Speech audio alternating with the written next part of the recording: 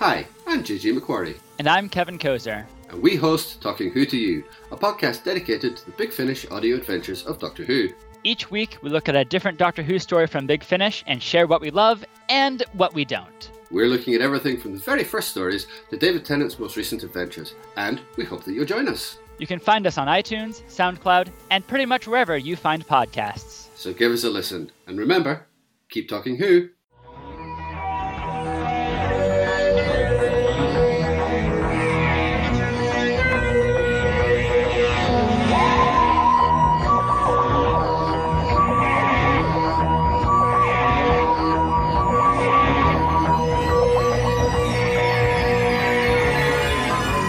Hello, fellow time travelers, and welcome back to the Doctor Who Target Book Club, the podcast in which we undertake the enormous task of discussing in story order all the Doctor Who novelizations. My name is Tony Witt, and today we have an extra special treat. We have an interview with the author of Power of the Daleks, and that would be Mr. John Peel. Hello, John. Hello there. Let's start with the basics. Where are you originally from? How did you come to America? And how did you come to start writing? I was born in Nottingham originally, and I was a rather sickly child. I had anemia, which meant I couldn't go out and play very much or anything. They insisted on me resting constantly. So I used to read an awful lot because that was pretty much all I could do at that time. And what would happen? What would happen would be that I'd get to the end of a series that I was enjoying, and there were no more stories. So I would start inventing my own, and that's pretty much how I got into writing. I started writing when I was about 8 years old, I think. Not seriously, but just to make up stories. And I decided by the time I was like 11 or 12 that was really what I wanted to do with my life. I wanted to be a writer. But I didn't actually have any kind of an idea how you go about doing that. So it was kind of interesting. Having decided I was going to write, I really had no clue as to how to go about it, which was interesting. Eventually, I managed to work it all out, of course, but I basically was just writing stories for my own pleasure, and then I would, if there were competitions or something, I would enter them and never get anywhere, but I would keep going. And I think when you want to be a writer, there are two real ways you go. You have to learn writing by writing, and you either get better, in which case you can become a writer, or you don't improve, in which case you're better off going off and doing something entirely different. Right, exactly. Thankfully, I got better, I think. And you certainly did more of the writing eventually, didn't you? Well, it's like anything else, I think. You have to practice, you have to build up your skills, you have to decide exactly what your skills are, because, I'm not the kind of writer, for example, that goes in for long, descriptive, flowery prose. That, to me, kind of gets in the way of the actual story. I'm more interested in what is the story, who are the characters in the story, what are they going to be doing. I don't write the kind of flowery prose that a lot of people enjoy doing, because I'm not trying to show off my skills or my knowledge of long, involved, complex words that nobody's ever heard of or anything. I'm just interested in telling a good story. Right, exactly. Let's then move on to the next question. Coming to America, you came here in 1981? 1981, yes. That was a very significant year for me. That was the year I got married and moved to America. But it was also at the same time my first professional sale. Oh, okay. So everything happened pretty much in the same year. It was one of those strange coincidence times. Okay, what was the first sale that you did? It was a Doctor Who backup strip for Doctor Who Weekly, as it was then. Ah, okay. I'd met the editor at a convention the previous November, and I had done what you tend to do, and that's cornered him and say, look, I've got these great ideas for stories. Can I send you some? And he said, yeah, sure, why not? And I sent him a bunch of ideas, and he actually liked, I think, 2 of the first batch I sent him. And we had started talking over my actually writing it, because I had never written a comic script. So I really didn't know the technical details of how you actually went about doing this. Right. He sent me a couple of scripts just to illustrate how to do it, and I was reading it through. And I actually moved to America while we were in the middle of discussion. So I started writing my first story once I was actually in America, but then sent it back to England, which complicated matters tremendously, of course. I was going to say, it was way before the internet days, so everything had to be done by mail, which added time to everything. I remember what that was like. Yes. Well, speaking of which, how did you end up meeting your wife then? She was a Doctor Who fan also, from America. The show had just been started broadcasting over here a couple of years earlier, and she had decided she wanted to find some fans. So she had written to Doctor Who Appreciation Society, and at that time I was in charge of their writers department, and nobody quite knew what to do with her letter, so I ended up getting it and wrote back to her. Oh. I wrote back to her. I ran a competition. This was around 78, I think, and Tom Baker had been in the show for quite some time at that point, and I was one of the first people to come up with the idea of, well, what's the next Doctor going to be like once Tom decides he's had enough?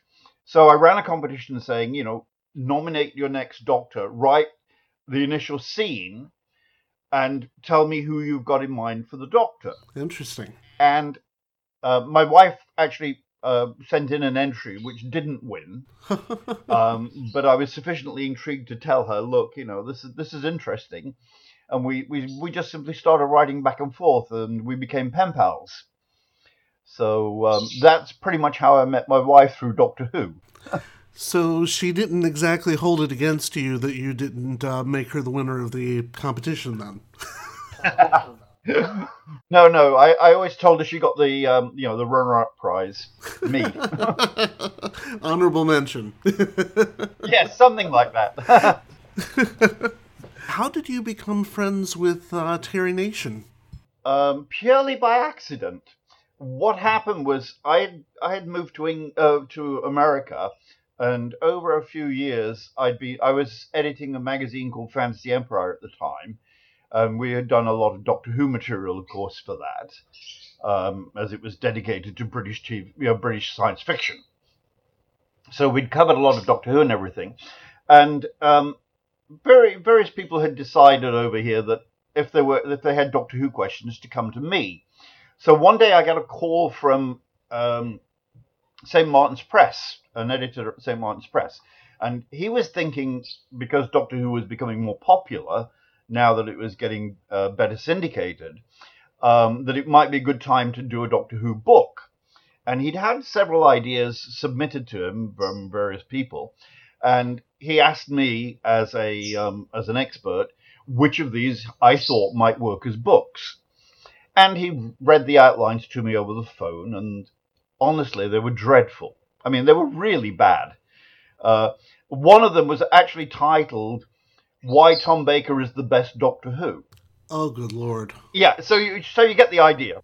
Yeah. I thought that doing a Doctor Who book would be a good idea, but that these would not work. So he said to me, well, do you have any idea what might work? And I had thought about it, and I said, well, I remember back in the 60s, which was only 20 years ago at that point, Terry Nation had done something called the Dalek Handbook. And I said to him, well, I think this could be updated, but produce a more interesting book for you. So the editor said to me, well, John, would you mind contacting Terry for me and asking if he'd be interested? So I said, okay, sure. I had no idea how to contact Terry. Oh, wow. But I had a friend who ran a Blake 7 fandom over here in America. So I got in contact with her and I said, could you pass my name and address along to Terry and see if he'd be willing to talk to me about doing a book? And she got back to me very quickly and said, yes, Terry would love to talk to you. Here's his phone number. Wow. So I called Terry up pretty much out of the blue and told him what I had said to St. Martin's. And Terry, being Terry, said to me, well, John, I'd love to do it, but I really don't have the time. I'm very busy. He was working on MacGyver at the time. Right. So he said, I really don't have the time. Would you like to do it? Which kind of floored me. So I was like, well, yeah, sure, I would like to do that. And I went back and got my copy and reread it. And then I thought, oh, yeah, no, this really can't be updated. It wouldn't work the same way that it had worked 20 years earlier. Mm-hmm. So I called Terry back and I said, well, how about we do an original book just around the Daleks? And Terry said, well, when you say we, how much work would I have to do? And I told him that I'd be willing to do all the writing. And he said, oh, good. And what had happened was he had moved to California a couple of years earlier, and he was a pack rat. I mean, he never threw anything away if he could avoid it. Specifically about his stories, of course.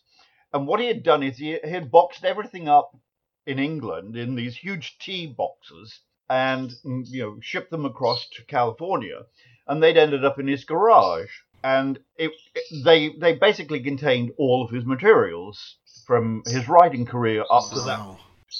So what would happen would be, I would call Terry up and say, okay, I need some material to work from. And he would go to his wife, Kate, and say to Kate, go in the garage, open one of the boxes, get some stuff that says Daleks, and ship it to John. That's how everything worked. He hadn't got a clue what was in the boxes, except it was, obviously his material. And it wasn't in any particular order. So I would get packages in the mail, which would have all kinds of weird material in it. Because Kate would just go, oh, this says Dalek, ship it to John, So I got a whole bunch of really wild stuff.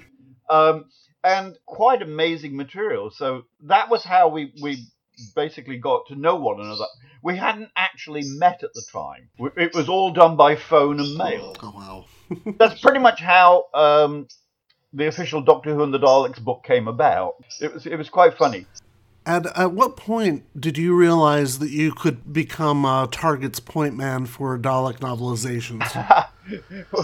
Well, that's another funny story, because, again, it was something I hadn't done. I mean, up until this point, pretty much all the Target books have been written by either Terrance Dicks, Malcolm Hulke, or the original writers.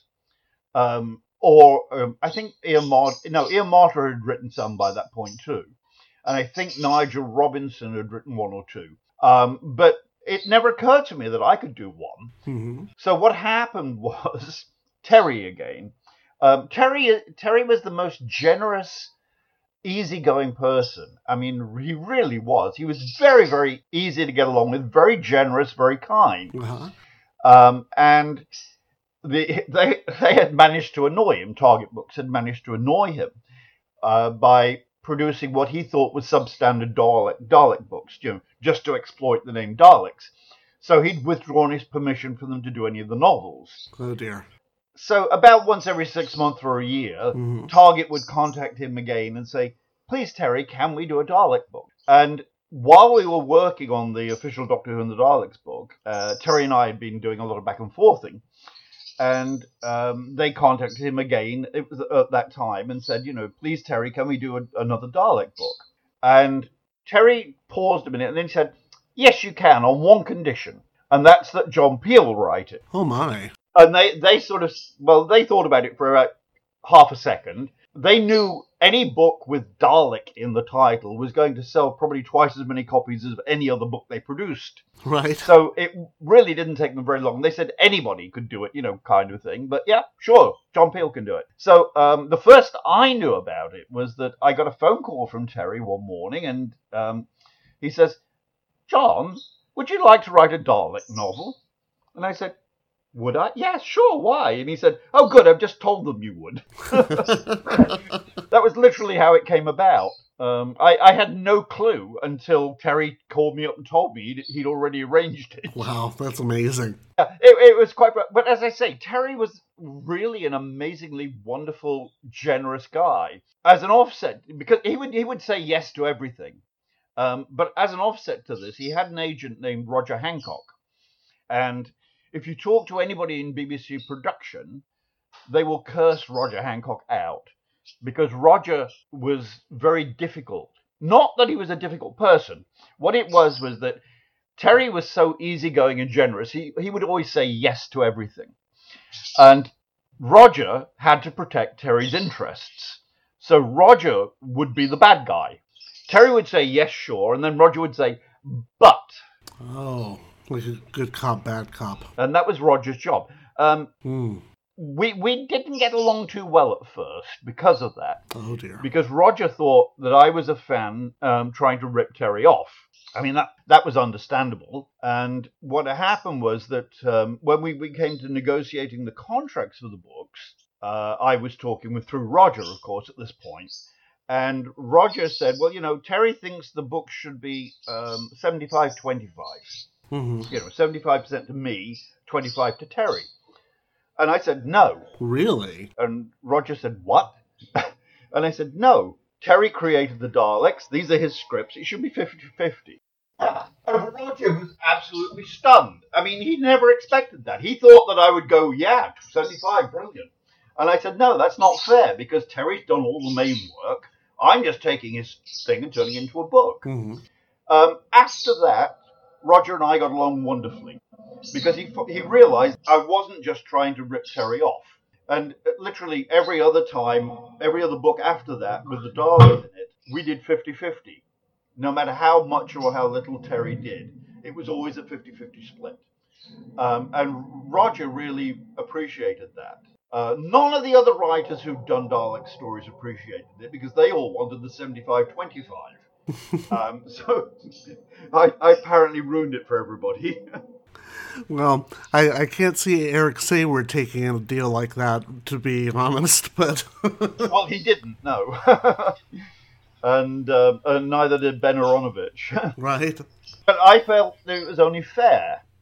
I'm a very firm believer that if people have done the work, they should get the credit and the reward. Absolutely. Speaking of those first three books, actually, The Chase and the two Dalek Master Plan books came out very close to one another. Whose decision was that, and what was the rationale behind it? Well, what happened was originally when Target had asked Terry, can we do another Dalek story? And Terry had agreed as long as I did it. They thought, well, in for a penny, in for a pound, can we do two? The remaining two Hartnells. And Terry said, yeah, sure, no problem. And then they talked to me, and what we originally planned was for me to do The Chase, mm-hmm. and then providing everything was okay and they were happy, because at that point I had never had a piece of fiction printed. Really? Except for those backup strips from Marvel Comics. Everything else I'd written had all been factual material.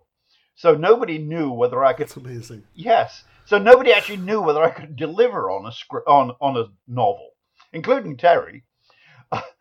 So I had actually written a novel, an original novel by this point, which I was shopping around, but it hadn't been published. So nobody actually knew whether I could do it or not. As a result of which, Target Books wanted to see whether I could deliver.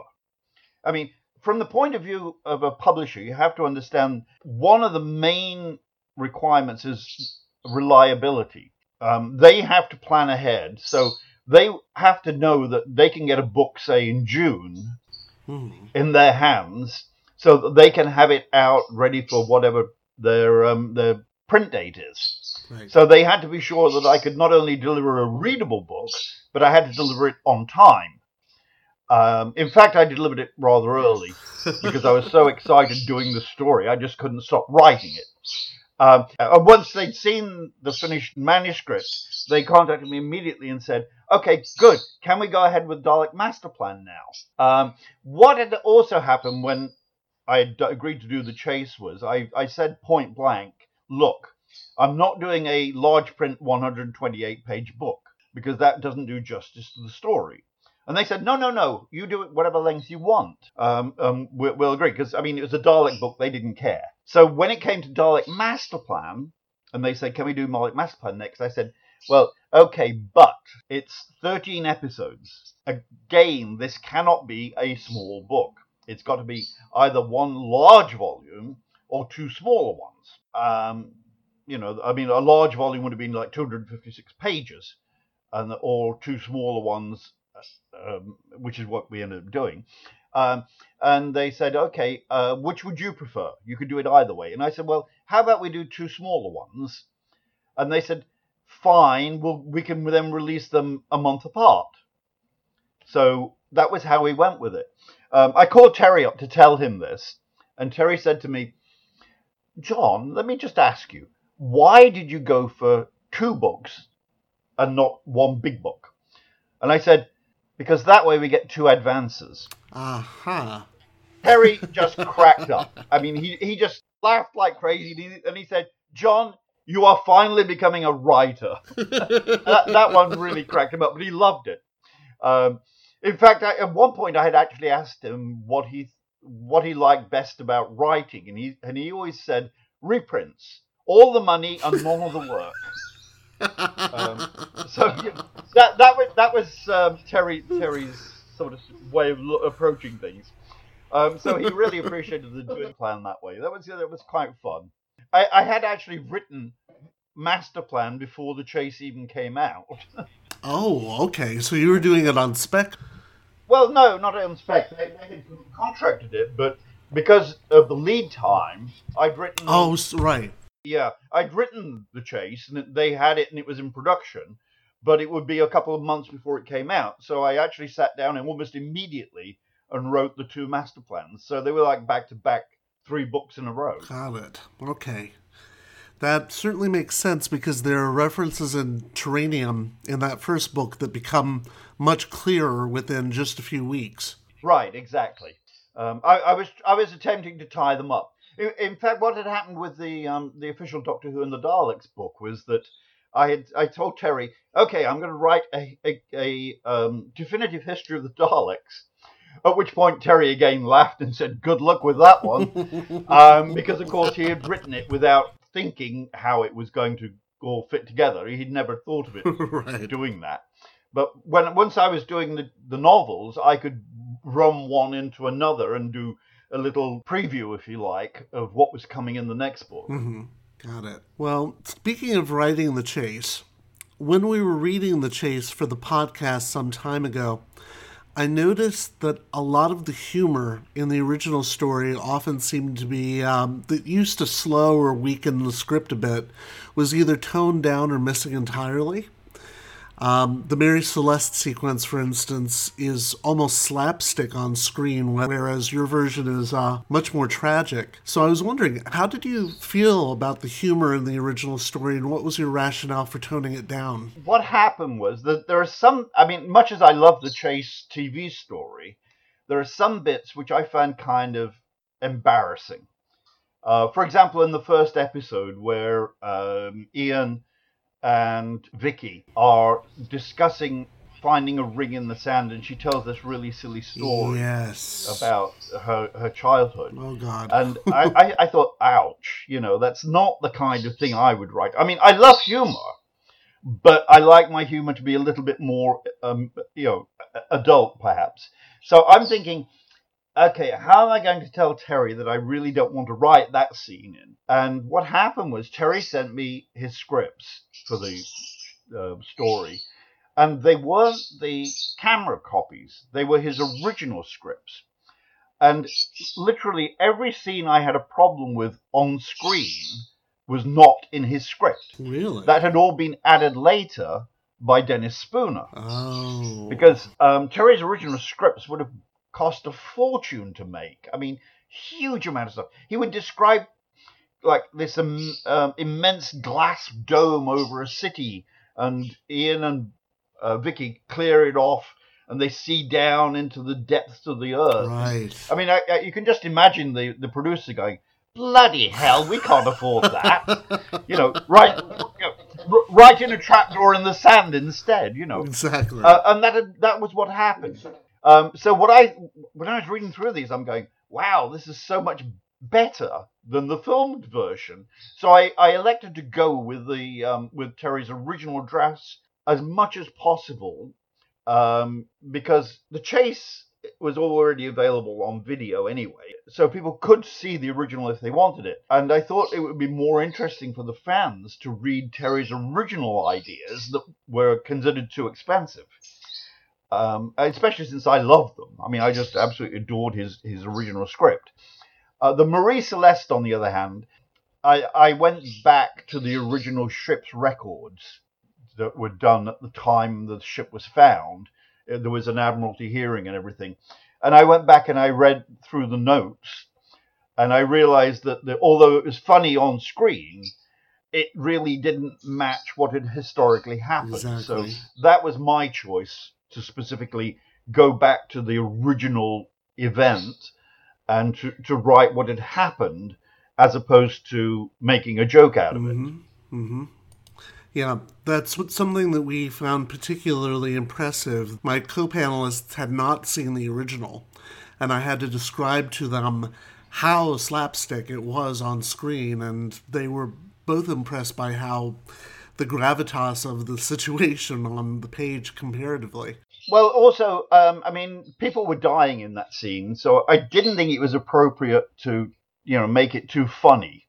A bit of humor, sure, but it had to be more tragic than funny when you're involving deaths in it, I think. Agreed. I do have a couple of specific questions and one little quibble about that book. Sure. In fact, it's something that's repeated in Power, which we're currently reading, and I just looked back and it's in my notes for Mutation of Time as well. The Doctor states in both books that he's 750 years old, even though in Tomb of the Cybermen he says he's 450. Was that an error? Originally, Hartnell always said that he was 750. It gets wavered around a bit, but I figured I'd go with the 750 figure, because we had to say something. Right. So I went with the 750, even though it changes. Originally, you see, I believe the original intent in Power was that the Doctor didn't regenerate as we understand regeneration now, but the idea was going to be that he was rolling back his personal time to when he was about 450. Got it. Okay. That was one of the original concepts of Power. I see. So that effectively, Houghton was supposed to be an earlier, a younger Hartnell. Which is hard to grasp, but it works. Yeah. Well, they hadn't really thought it out the way we have since, of course. Right. Okay. Another question. Why move the House of Horror scene to Battersea Funfair? I was just curious about that. Oh, that was in the original script. Oh, was it really? Okay. Yeah, Terry had originally written that in, Battersea Funfair. One of the things I'd done with Terry was not the kind of person to get terribly upset with you. He knew, for example, that I had criticized some of his stories, and it didn't bother him. What he would do instead was he would explain, well, John, this is why I did that. For example, when we were doing The Chase, I had said, well, Iridius is kind of an obvious planet name, isn't it? And he said, well, John, you have to remember, Doctor Who isn't written for you and me. It's written for you and me and the granddads and the grandchildren. He said, just think, if there's a boy or a girl who've been in school and they've just learned the word arid, and then they see Doctor Who using Aridius, and they would go, I know what that means. Right. And he said, you have to always remember, we were trying to write in things for everybody. And the educational mandate. And that was what he also did with the monster sequence. He wrote Battersea Funfair because that was what he knew. And he knew kids at the time would say, oh, yeah, I've been to Battersea Funfair.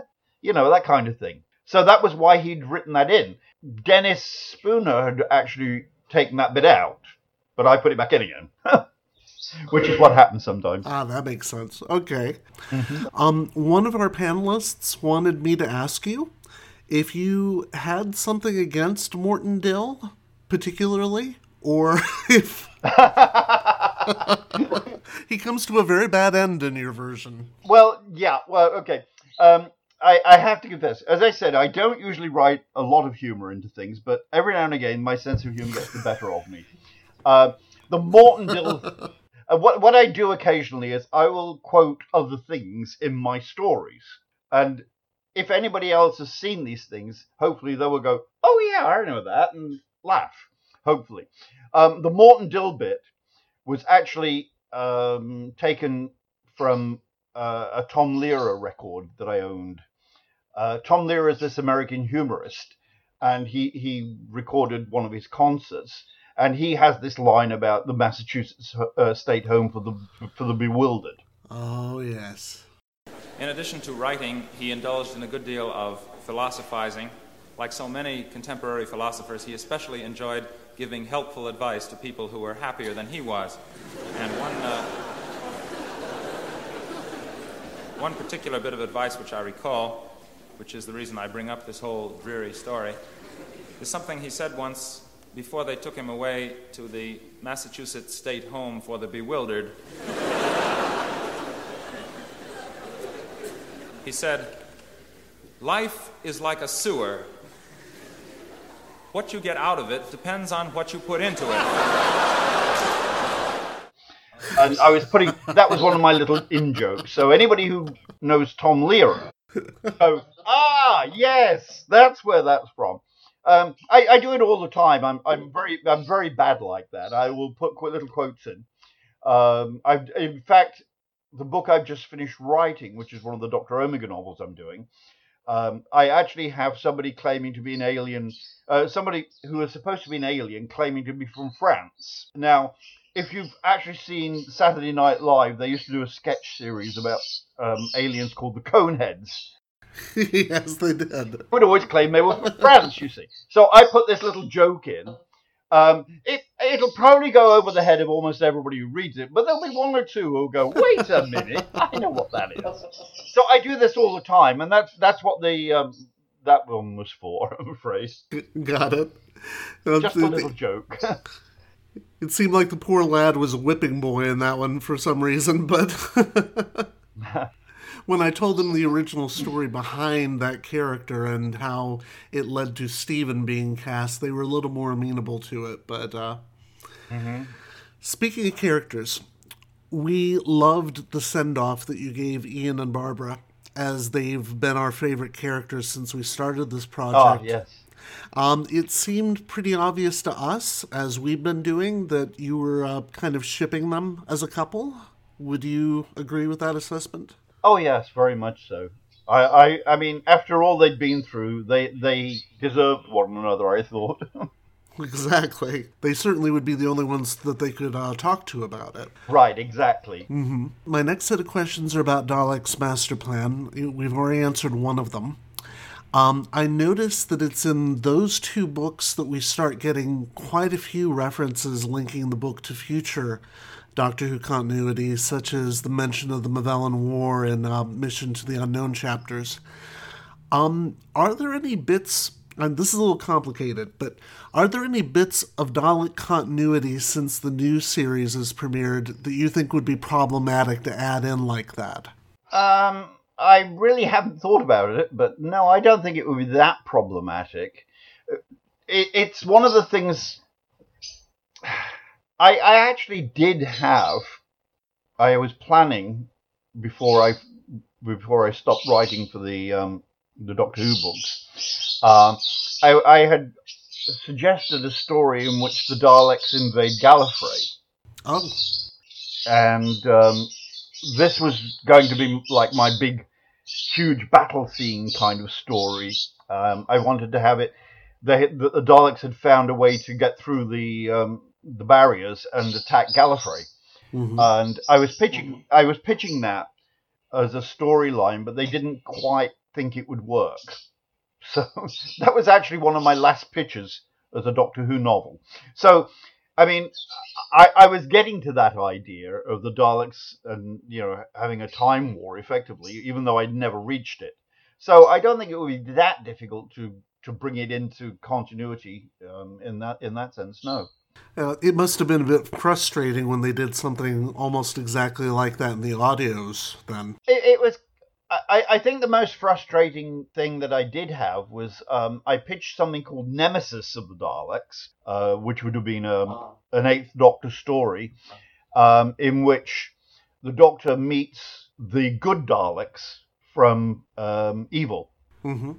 And the editor actually turned that down by saying, well, Evil of the Daleks is one of the missing stories, and I really don't want to do a sequel to a missing story. Oh, Lord. So that was the point where I thought, okay, I don't think we see eye to eye on Doctor Who anymore, Because, I mean, I thought, one of the things in the novels, in any of the novels, is you always get that sequence where, the Daleks first meet the Doctor in the story, and it's always that you are the Doctor, you are the enemy of the Daleks, you will be annihilated, And I wanted to keep trying to vary that, because it gets dull when you do the same basic scene over and over and over again. So I thought it would be kind of fun if we had that bit where the Daleks turn up and the Daleks go, you are the Doctor, you are the friend of the Daleks. Ah, okay. Which would have sort of thrown people. I like changing the game a bit like that. It makes it more interesting. Mm-hmm. Exactly. And speaking of changes, I've noticed that there were several changes that you made to Mission to the Unknown that really streamlined that story in ways that it seemed to desperately need. And I was wondering if some of those changes were, again, coming from Terry's original script or whether, the script editors had added them. I kept waiting for the mice that were transferred to Myra to make an appearance, and they're gone, which is good. But the invisible inhabitants of that planet ironically get more of an appearance. I was wondering what changes you felt that you really needed to make there and which ones were just kind of a gift that came out of the original scripts. Most of them came out of the original scripts, although these were a lot closer to the televised versions than the Chase was. Mm-hmm. Mostly because I think part of them were written by Dennis Spooner, right? Who... Terry would write his scripts and just write the story. Dennis, on the other hand, would write the scripts thinking, how are they going to film this? Mm-hmm. So he would tend to write things a little simpler. Terry would go crazy. Terry would just throw whatever ideas came to him into the story.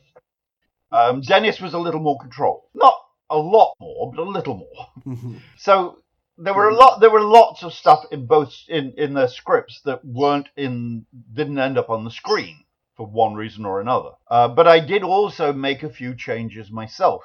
For example, in Mission to the Unknown, the whole story is built around recording the warning to the galaxy of the Daleks. Mm-hmm. And then it completely vanishes from Dalek Master Plan. It's not part of the Master Plan story. I think what happened simply was that Terry had forgotten about it, that particular plot. He'd just forgotten it. By getting caught up in the other story in Master Plan, he completely forgot about that little subplot. So I actually wrote in a scene at the end to round that out. Mm-hmm. And I did little things like that. I was mostly just tidying up the script because they had been written fairly feverishly and things did get left out. So I had done some tidying. That was pretty much all I did, though. Well, that actually brings me to a quibble I had about the second book, and I'm wondering if I'm misremembering or whether, since we had such a fast turnaround on the podcast, I was just reading it too quickly. But it seemed like at the very end of the book, when Mark Corey's tape is played again, this time in Carlton's office, it suddenly mentions Chen and Carlton when it didn't before, and I was wondering if I'm misremembering or whether that was there or it was an addition of yours. That was one of my additions because Carlton just vanishes from the script. Yeah. Mm-hmm. Literally. I mean, he just disappears for no apparent reason. So that was me thinking, okay, where's he gone? What's he doing? Okay, bring back the Mark Corey tape, which has also been missing from the script, and just tidy it up. That was really what I was doing there. The other main thing that I did that was quite deliberate was when I split the story into the two books, I added in a period of several months between the stories. Because on the TV, there's no sense of real timing or anything. Right, of course. It doesn't just flow through, because it's split anyway by the Feast of Stephen episode. Mm-hmm. And what I wanted to do was to leave room. I at this point, I could see that we were going to have to be doing original Doctor Who novels sooner or later, because we were running out of TV stories to adapt. So I deliberately wrote that gap of time into the second book, so that if anybody ever wanted to use Sarah Kingdom as a Doctor Who companion in an original novel, they could say, look, it says specifically here she's got like 4 months or 6 months or whatever in the TARDIS that we don't know about. So there's a room there for stories. And that was something I consciously did. I was, of course, hoping I would be writing the stories, but, just in case somebody else wanted it, it will be there. Mm-hmm.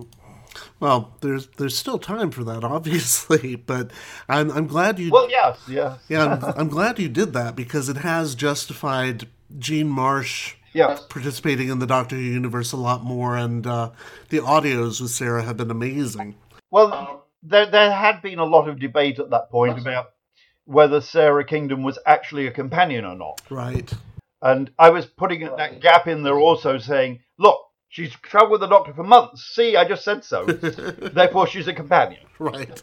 Exactly. That was just me being stirring the pot a little, And, well, speaking of stirring the pot, we also had a discussion on the podcast about whether the Feast of Stephen should have been included, and we came to the conclusion that while it does veer off plot for the story, as it does in the original for obvious reasons, it was actually a very good way to ease into the second volume. Was there ever any thought that should go, or was that always going to be in the book? I had always wanted it to be in the book, because it was in the show. And, my idea is we want as much as possible from the show in the stories. Exactly. Especially since it was a missing episode. What I also did was I went back to the original concept. What Terry had wanted and had actually suggested was to do a little crossover with Z-Cars, which was a terribly popular show at the time. Yes.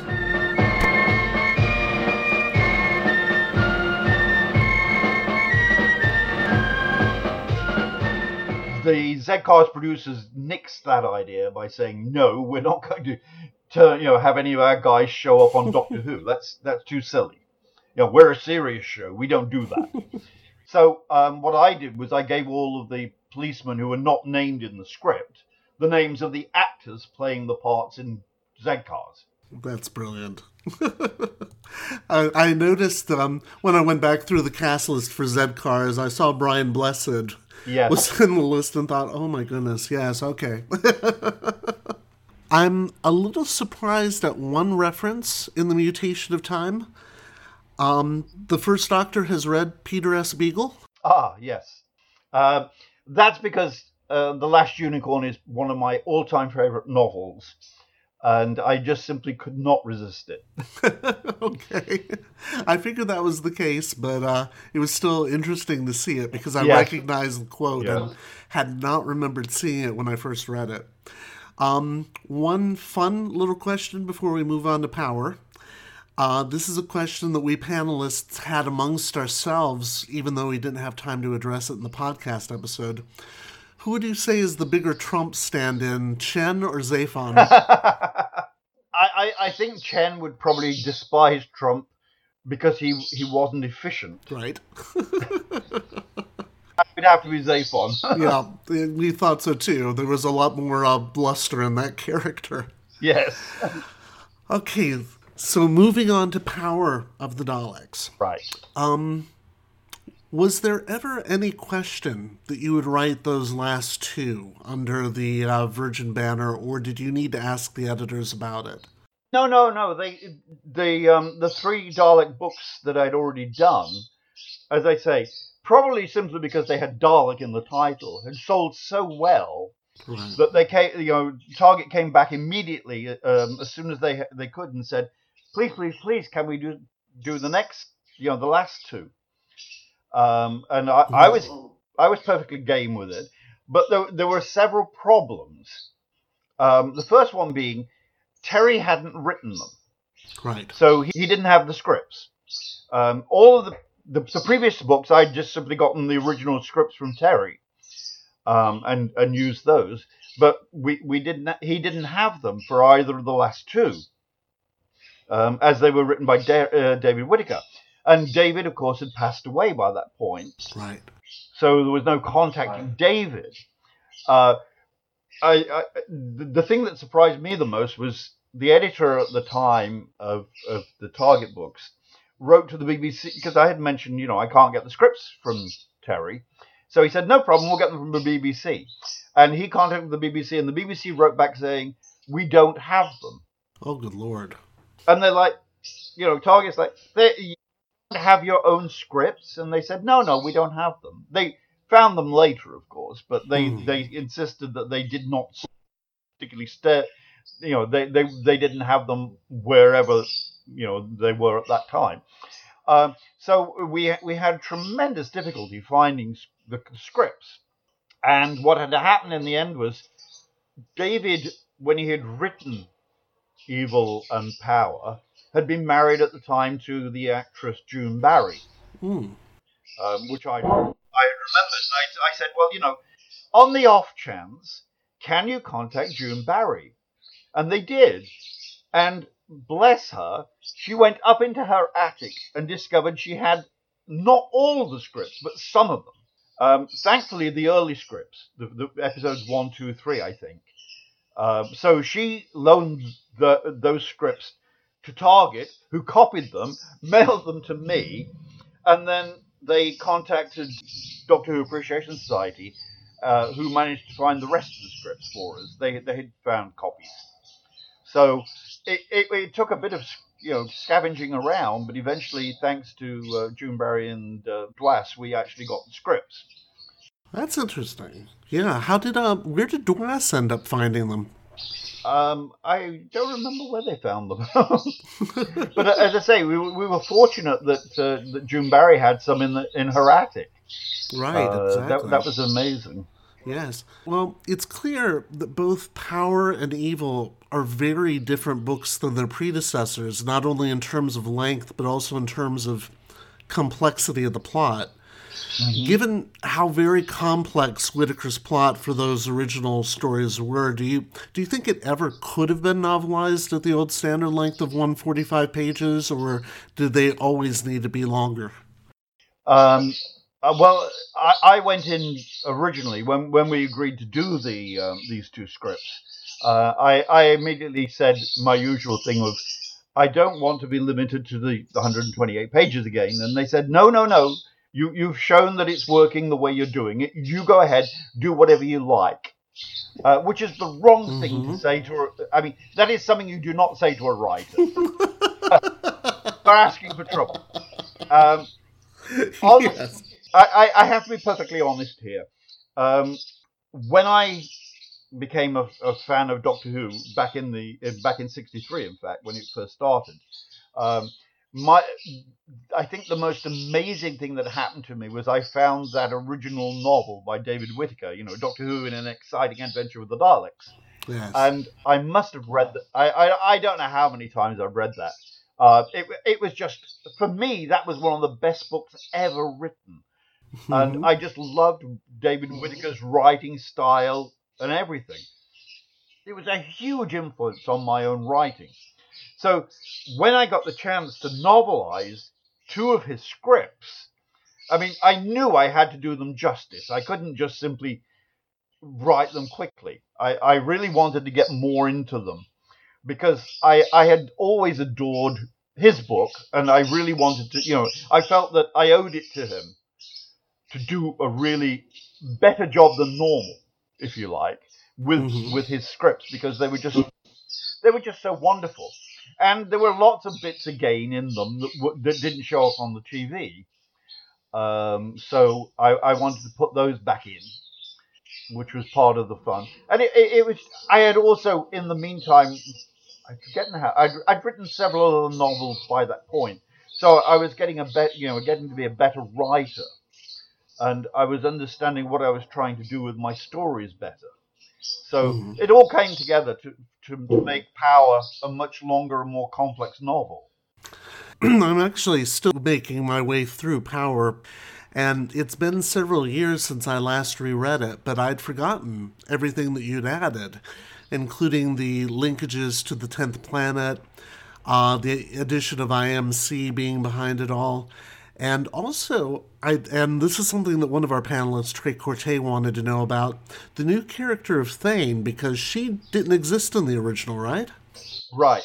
That was a character I added myself. It's not one of David's characters that got hacked out or anything.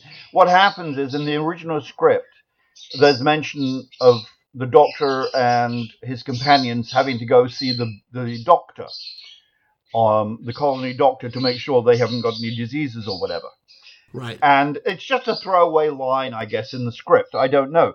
But I just suddenly thought, well, wait a minute. The doctor of a colony like this would be an important person. There should be a doctor involved. Mm-hmm. They should be in the story, because, it makes no sense that they wouldn't be. Plus, on top of that, the only strong female character in the script is Janley. And she's, the bitch from hell. I had actually, just before this, had an argument with one of my other editors. I had written a novel, a young adult novel, in which the mother of one of the characters is a very unsuitable mother. Mm-hmm. And my editor said to me, look, I don't mind you having a bad mother, but you have to have a really, really good mother to offset her, because we don't want the character, the readers to, or the reviewers to say, oh, John Peel's anti-female, writing his horrible women.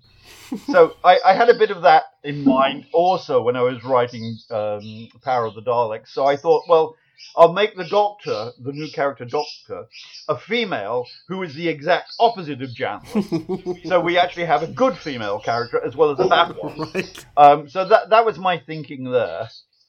A little bit of she should be in it, and also we need an offset for Janley. Yes, definitely. They're definitely chalk and cheese. Yes. Was there anything you wish you could have added to that story, to that book, that you didn't? No, actually, I got to do pretty much everything I wanted with it, and I was very pleased with the end result. Okay, terrific. As amazing as it is to say this, even though it is 2018, I was just re-watching the story the other day, the animated version, in preparation for reading your book.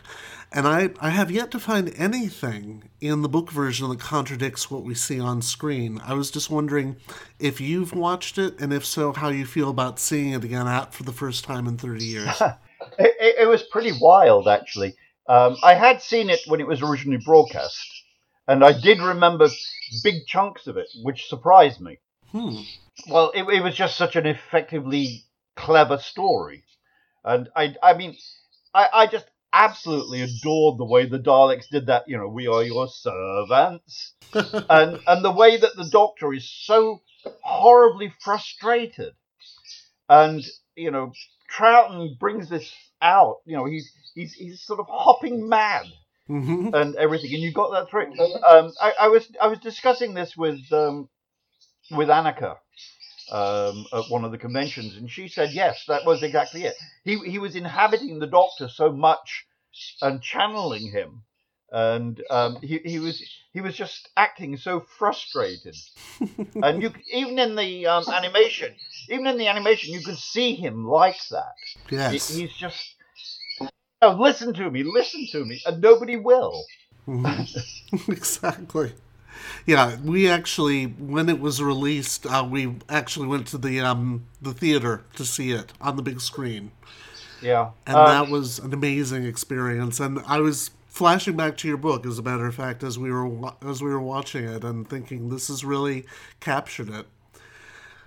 Well, now that so many of the older Virgin books are coming out in new editions, is there any chance that Power and Evil will get that same treatment, or would that be it all up to They haven't asked me. If they asked me, I'd say, I'd go along with Terry's opinion. Remember, I told you his thing.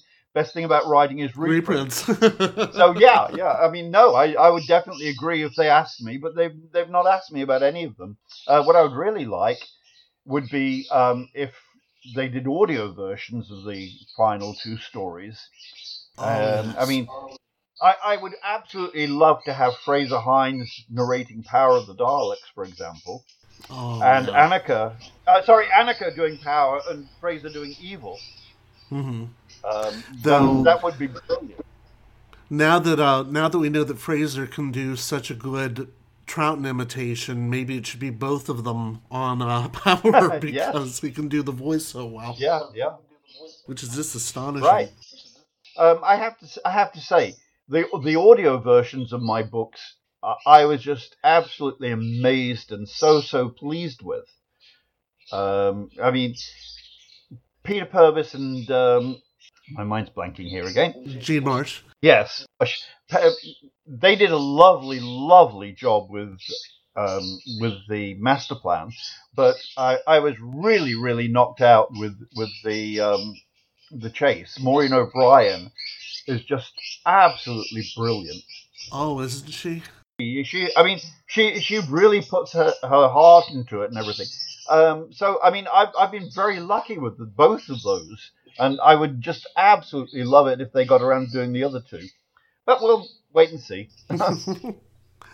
Okay, well, next time we talk, I'd really like to talk to you again before we do Evil of the Daleks.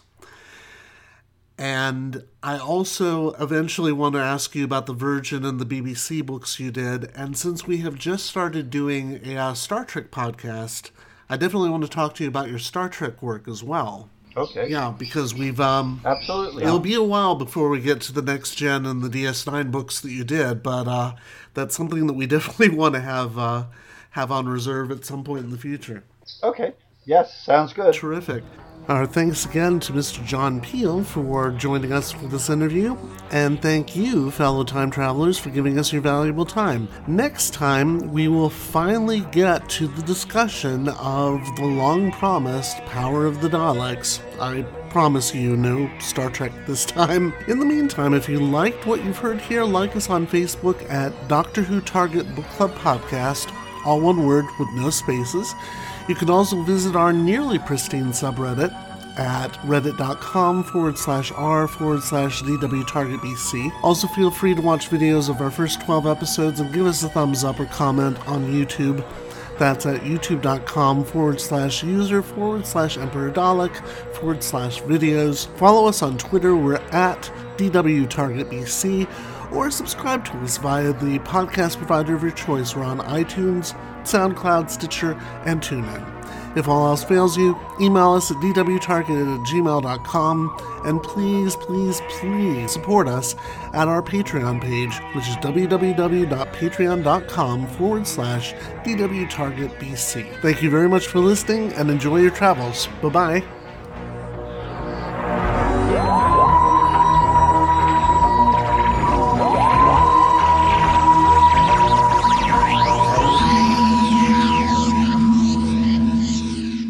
Perhaps we should send some more mice. No.